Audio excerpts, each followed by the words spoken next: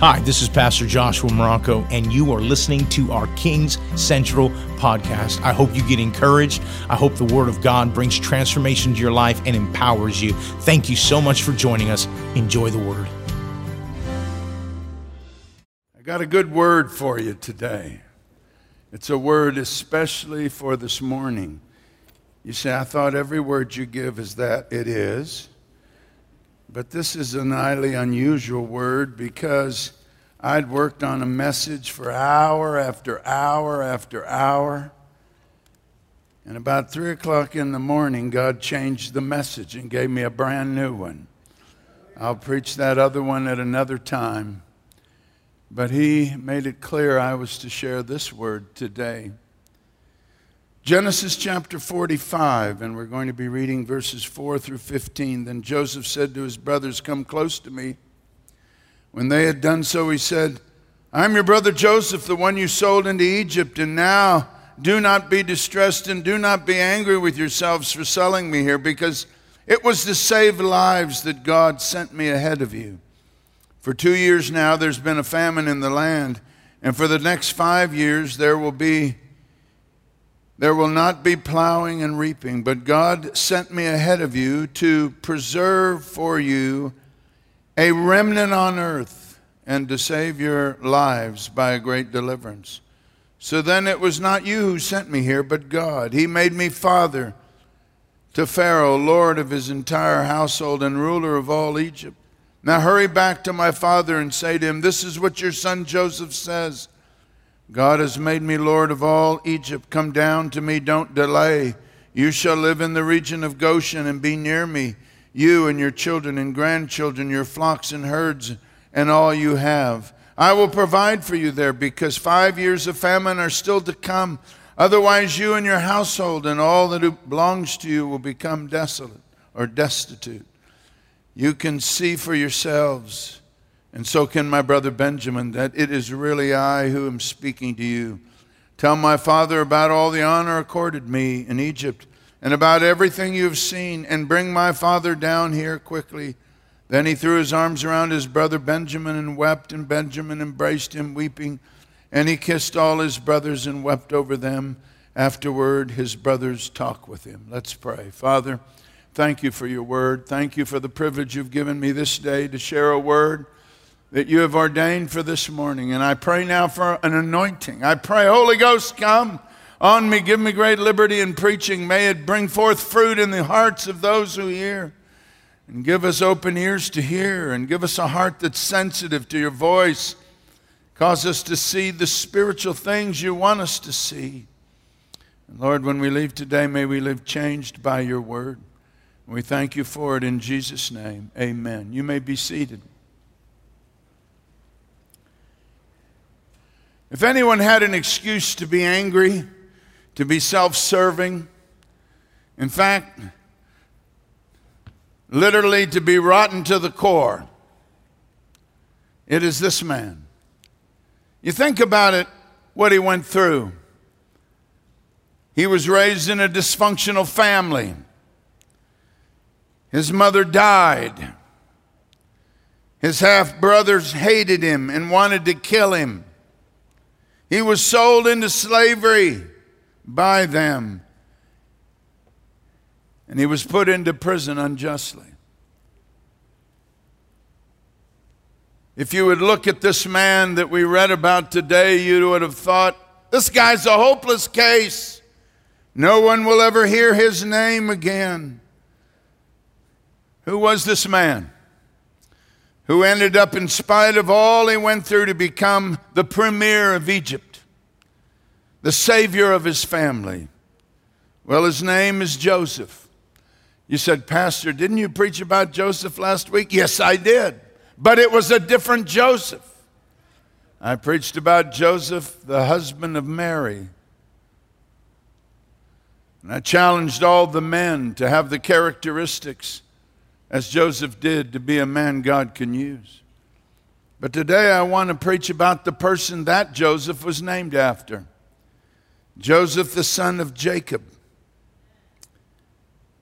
How did Joseph enter into this position of being in the Hall of Fame of the victorious. We've been doing a series called The Victorious, and you can't do a series on the victorious without talking about Joseph. In fact, when you read the book of Hebrews chapter 11, you'll notice that Joseph is in the Hall of Faith, of the heroes of faith. His story, fascinating enough, is told in Genesis 37 through chapter 50. If you've never read his story, I would suggest this week you take the Bible and you read Genesis 37 through Genesis 50. He is given as much space in Scripture, and even more so probably, than Abraham, the father of faith. You say, well, that seems a little strange. No, you see, I believe that Joseph is an Old Testament picture of Christ. You see, he was raised up to save his family from starvation. He's a picture of Christ who came to our world to save us from our sin and from hell. In fact, you cannot understand the story of the Israelites without the story of Joseph. His life influenced the history of Israel, even to today. Now, you'll notice something about Joseph. His life of victory began when he was a young man, 17 years old. He had two God-given dreams. And it was out of those dreams that everything came forth. Now, those dreams are recorded there in chapter 37. Verses 6 and 7 describe the first dream. He was binding sheaves of grain when his sheaves of grain arose and stood upright, and his brother's sheaves of grain were around his sheaf, and they all bowed down to it. Well, that dream didn't go over very well with his brothers. The second dream was found in verse 9 of chapter 37. In this dream, the sun and the moon and the 11 stars were bowing down to Joseph. Now, when you think about the fact that he would tell those dreams, you probably are thinking, well, this guy is naive, he's proud, that's why he shared these dreams. And some would have said, that's the stupidest thing I've ever seen anybody do. Because when he shared those dreams, that's what got him in trouble. But I don't think any of us realize the impact of those dreams. Because to Joseph, these were not dreams given to him because he ate too much pizza one night. These were God-given dreams. And he understood something about it.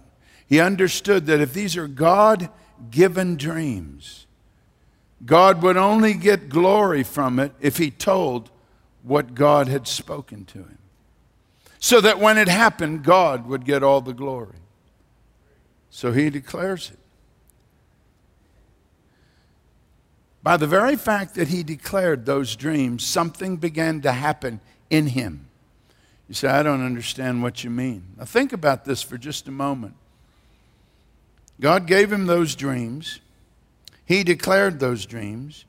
And keep in mind, dreams would be the way God spoke to and through Joseph.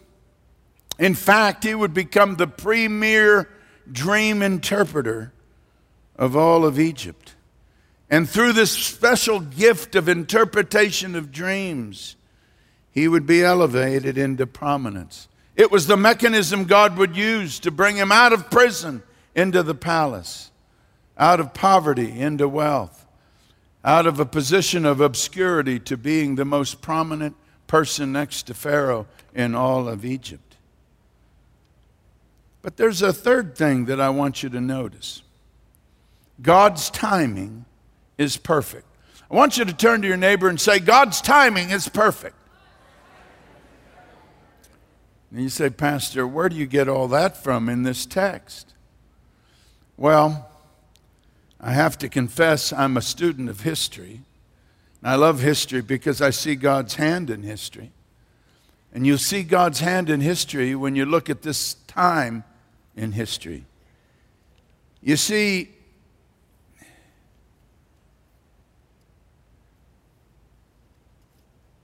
Joseph, as you know, was a Semite, one from Canaan. There were many different groups of Semites. In fact, it's interesting that it was in this moment in history that it just so happened Semites were ruling Egypt when Joseph was sold as a slave. It was called the Hyksos period of Egypt, from 1750 BC to 1570 BC. It was a special period in Egypt's history, a period that God had arranged.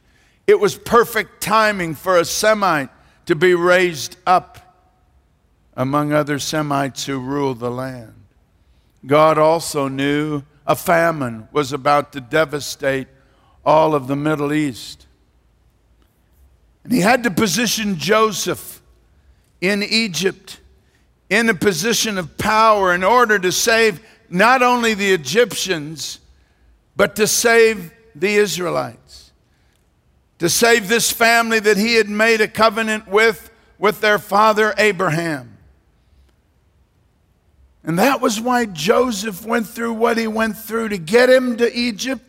Even his moment in prison, you go, how horrible, being in prison because of some crazy woman that accused him of something he did not do. But it was while he was in prison that two rulers, two people of great influence in the Pharaoh's cabinet, the cupbearer and the baker, were thrown into prison. And both of them had dreams. And Joseph just so happened to be there and interpreted the dreams. And a few years later, when no one could interpret Pharaoh's dream, the cupbearer said to Pharaoh, "Pharaoh, I'm so sorry. There's a man. He's a Hebrew. He's in prison, a young man. We had dreams, I did, and the baker had dreams, and we told it to him, and he interpreted them exactly. Exactly what he said came about. Immediately, Joseph was taken out of that prison and stood before Pharaoh, and Pharaoh told him his dream. An amazing moment. You see, God's timing is always right. Don't get frustrated when things don't happen as quick as you think they should. If you had your way, it'd get messed up all the time. I found out God's never early, but he's never late. He's got just the right time, the right season, and he's preparing you for it.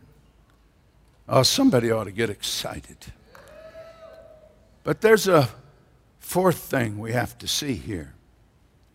The Lord was with Joseph. Everybody say this with me. The Lord was with Joseph. In fact, there's a phrase that's repeated in the book of Genesis, and it's this phrase: the Lord was with Joseph and gave him success in everything he did. And gave him success in everything he did. You know, there's a lot of success seminars saying, boy, if you can only think this way, if you can only do this, if you can do, oh, you'll be successful. Stop. No. I've got the secret for success. Have the Lord with you. I'll try that, run it through one more time in case you didn't get it. Have the Lord walk with you. Because when the Lord walked with Joseph, he was successful all the time.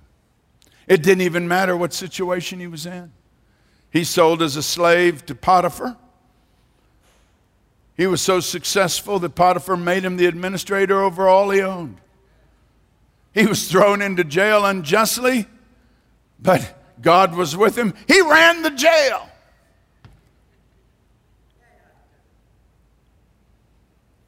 Now here's the issue that you have to ask. Here's the question you have to ask yourself. Is the Lord walking with me? Is he with me And you might be even wanting to ask this question: what do I need to do to position myself so that he can walk with me? Well, you need to know him, number one, and that's why it's so important for you to give your heart to the Lord, to receive Christ as your Lord and Savior. That's the beginning of a life with God. Jesus said, I'm the way, the truth, and the life. No one comes to the Father but by me. There's no other way to intimacy with God except through Jesus Christ. But you'll notice in Joseph's situation that God gave Joseph favor and wisdom in everything he did because he was with him. In fact, what he did, he even blessed those that Joseph worked for. Now think about this. Somebody better be glad they've hired you, because if God's walking with you, that business is going to be blessed. That situation you're in is going to turn around because you're there.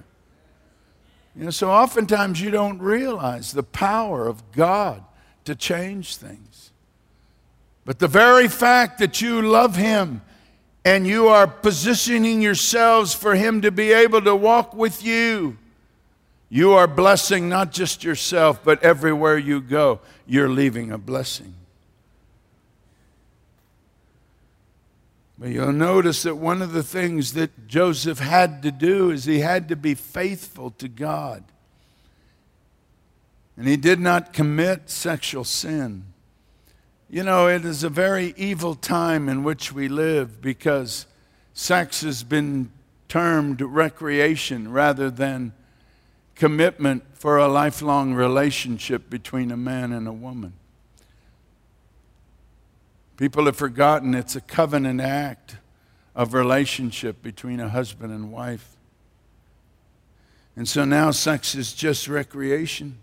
And the tragedy of it is you have men and you have women whose minds have become so distorted that they just think, well, yeah, I can have my own little sexual fling and it's not going to hurt anybody. Stop.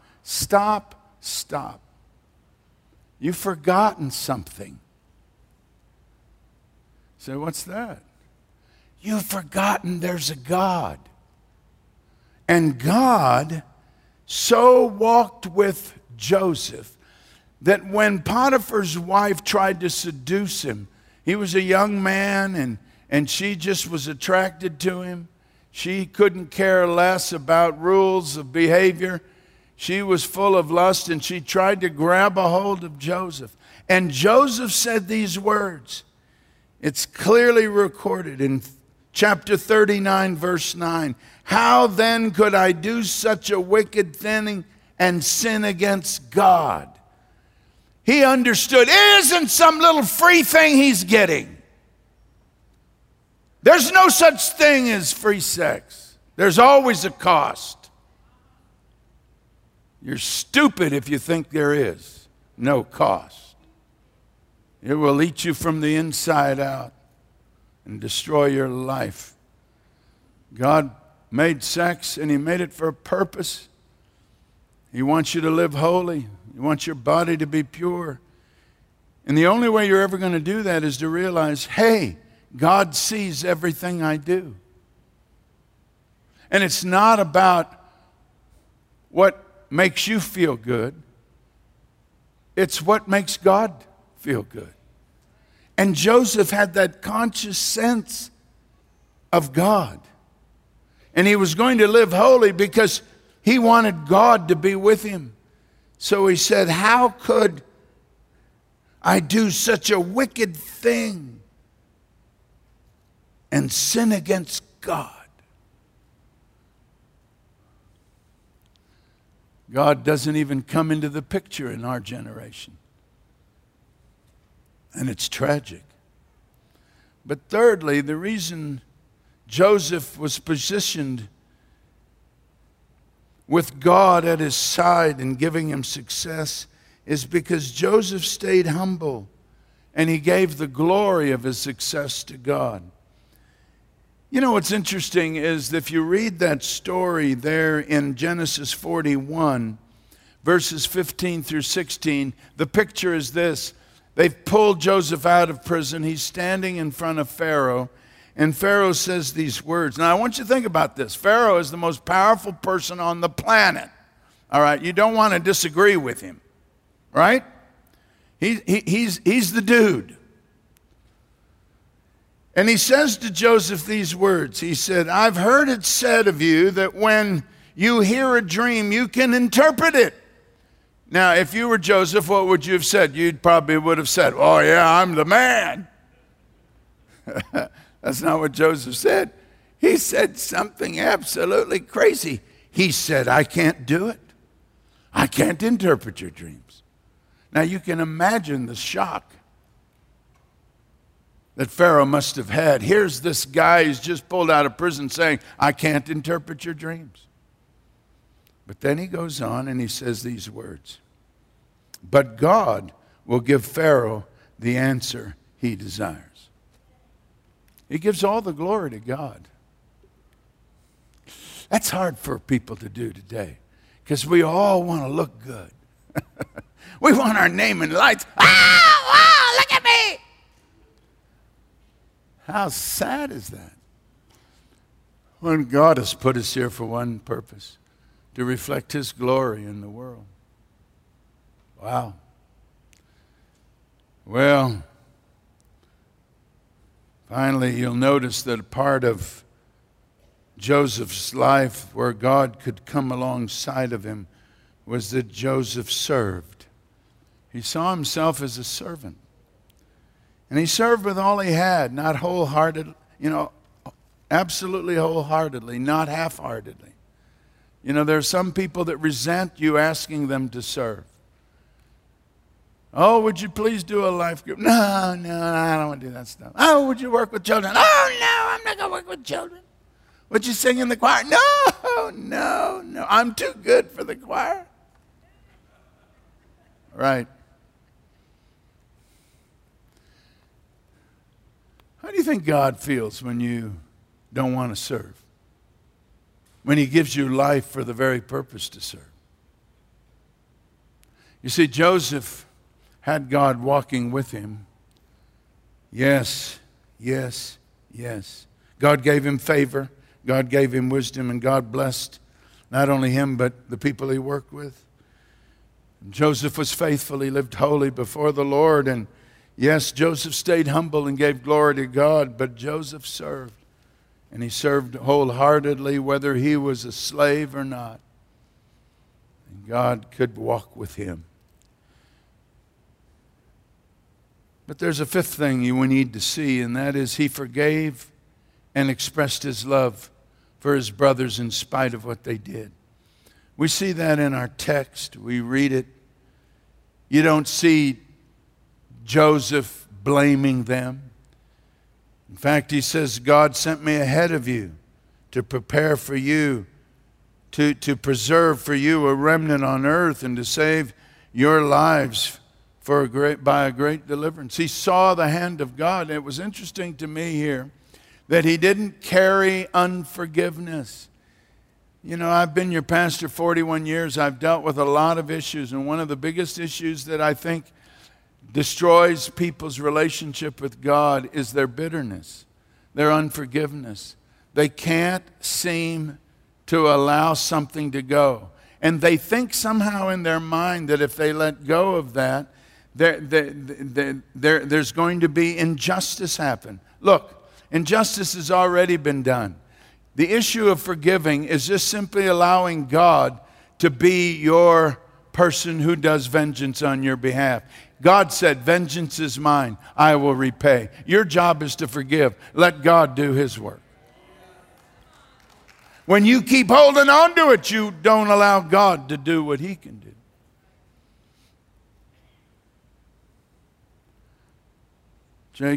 Joseph forgave, and he expressed his love. When my kids were growing up, I hugged them a lot. I'm a huggy body. I've been a huggy body all my life. I hugged my mom, my dad. I hugged my wife. I hugged my kids. And some people would think, oh, what a crazy guy. Yes, I'm crazy. I'm crazy in love with the people God has given me. You say, well, that's not our culture. Our culture is to be dried and no emotion. Well, then get rid of your culture. It ain't helping you. It's causing your children to rise up and be strange. It's time for you to start loving as God loves you. You are to love others. You need to hug. You need to express your love to those God has given you. And you see that in Joseph. He wept with his brothers. He loved on them. But 6, he saw God's plan in all that happened. God sent me ahead to preserve you, he says. So it was not you who sent me here, but God. He began to see the picture of God's working in every situation in his life. I'm absolutely convinced that one of the great revelations God could give any person who walks with him is an awareness of how God is working to prepare them for where they're at right now. Think about it just for a moment. I was talking about a brother in our first service who was sitting on the front row. You know, the joy of being your pastor for 41 years is exciting because I see all the things that happen in your life for all that time. And about 30-something years ago, this couple came into our church, and they were business people, and they were doing rather well. And they bought a home, and it was a wonderful thing. And then the economy shifted, and things began to happen, and they lost seemingly everything. But I noticed something about that couple. They didn't back away from God. They didn't stop giving. They kept moving into God. They kept serving. They kept loving. They kept doing everything they could do to continue to walk with God. You know what God did? God turned everything around for them. God, in that period of time, made them into entrepreneurs. They began to open other businesses. And today, they're taking time to help other people become entrepreneurs. Because in the course of time, because they pressed into God, because they continued to be faithful unto God, God was faithful to them, and God raised them up. And they now see God's plan. They would never be where they are now if they hadn't gone through what they went through. The tragedy is so oftentimes people, because they have false anticipations of what God can do or false expectations, and they begin to get angry at God, and they begin to say, God, you didn't do what I said. Well, who in the world are you? You better hope God just doesn't do what you say, because you say stupid stuff. Let God be God. You serve him. You know what's right to do. Do what's right. And keep living for the Lord and loving God. And I'll tell you what God will do for you. He'll take you out of the prison, put you in the palace. He'll make you a Joseph. Somebody say hallelujah. And you'll see his plan being fulfilled in your life. But that brings me then to the final aspect of how Joseph, in the midst of all of the struggles, came out on top. It's an interesting thing. You may have missed it even when you read the story of Joseph. But when you really contemplate it, you realize how important it is. He honored his father. Now, I want you to think about this a moment. He honored his parents. You know, one of the 10 Commandments is honor your father and mother. And there's a promise with it that you'll have long life and everything will go well with you. He honored his father. The number one thing on his heart was, how's my father doing? Bring my father to me. And you'll notice that he fulfilled his father's desires. His father said to them there in Genesis 47, he said, look, when I die, I want you to bury me in my plot of land in Canaan. And you'll notice that that's exactly what Joseph did. Buried his father there. And what he also did was he took care of his father's seed, all of his children and grandchildren. He didn't abandon them after his father died. It was a part of honoring his father to honor the rest of the family. Even though those brothers were half brothers, he honored them. He took care of them. There was a moment you'll read in chapter 50 verses 19 through 21, where after Jacob dies, the brothers get and say, he's going to kill us. He's going to get even with us now. And Joseph says some profound words. Don't be afraid. Am I in the place of God? You intended to harm me, but God intended it for good to accomplish what is now being done, the saving of many lives. So then don't be afraid. I will provide for you and your children. And he reassured them and spoke kindly to them. That's a part of honoring your parents, is how you treat your brothers and sisters and your nephews and nieces. And it will go well with you. Well, I think we got some Josephs in the house. And you say, Pastor, I'm a woman, I'm not a Joseph. You're a Josephine. I believe we have Josephs and Josephines in the house. Any Josephs and Josephines in the house? I believe they are here. Because I believe you will seek God for the dream that he has for your life. You'll seek him for his timing, and you will live your life in such a way that God can be with you.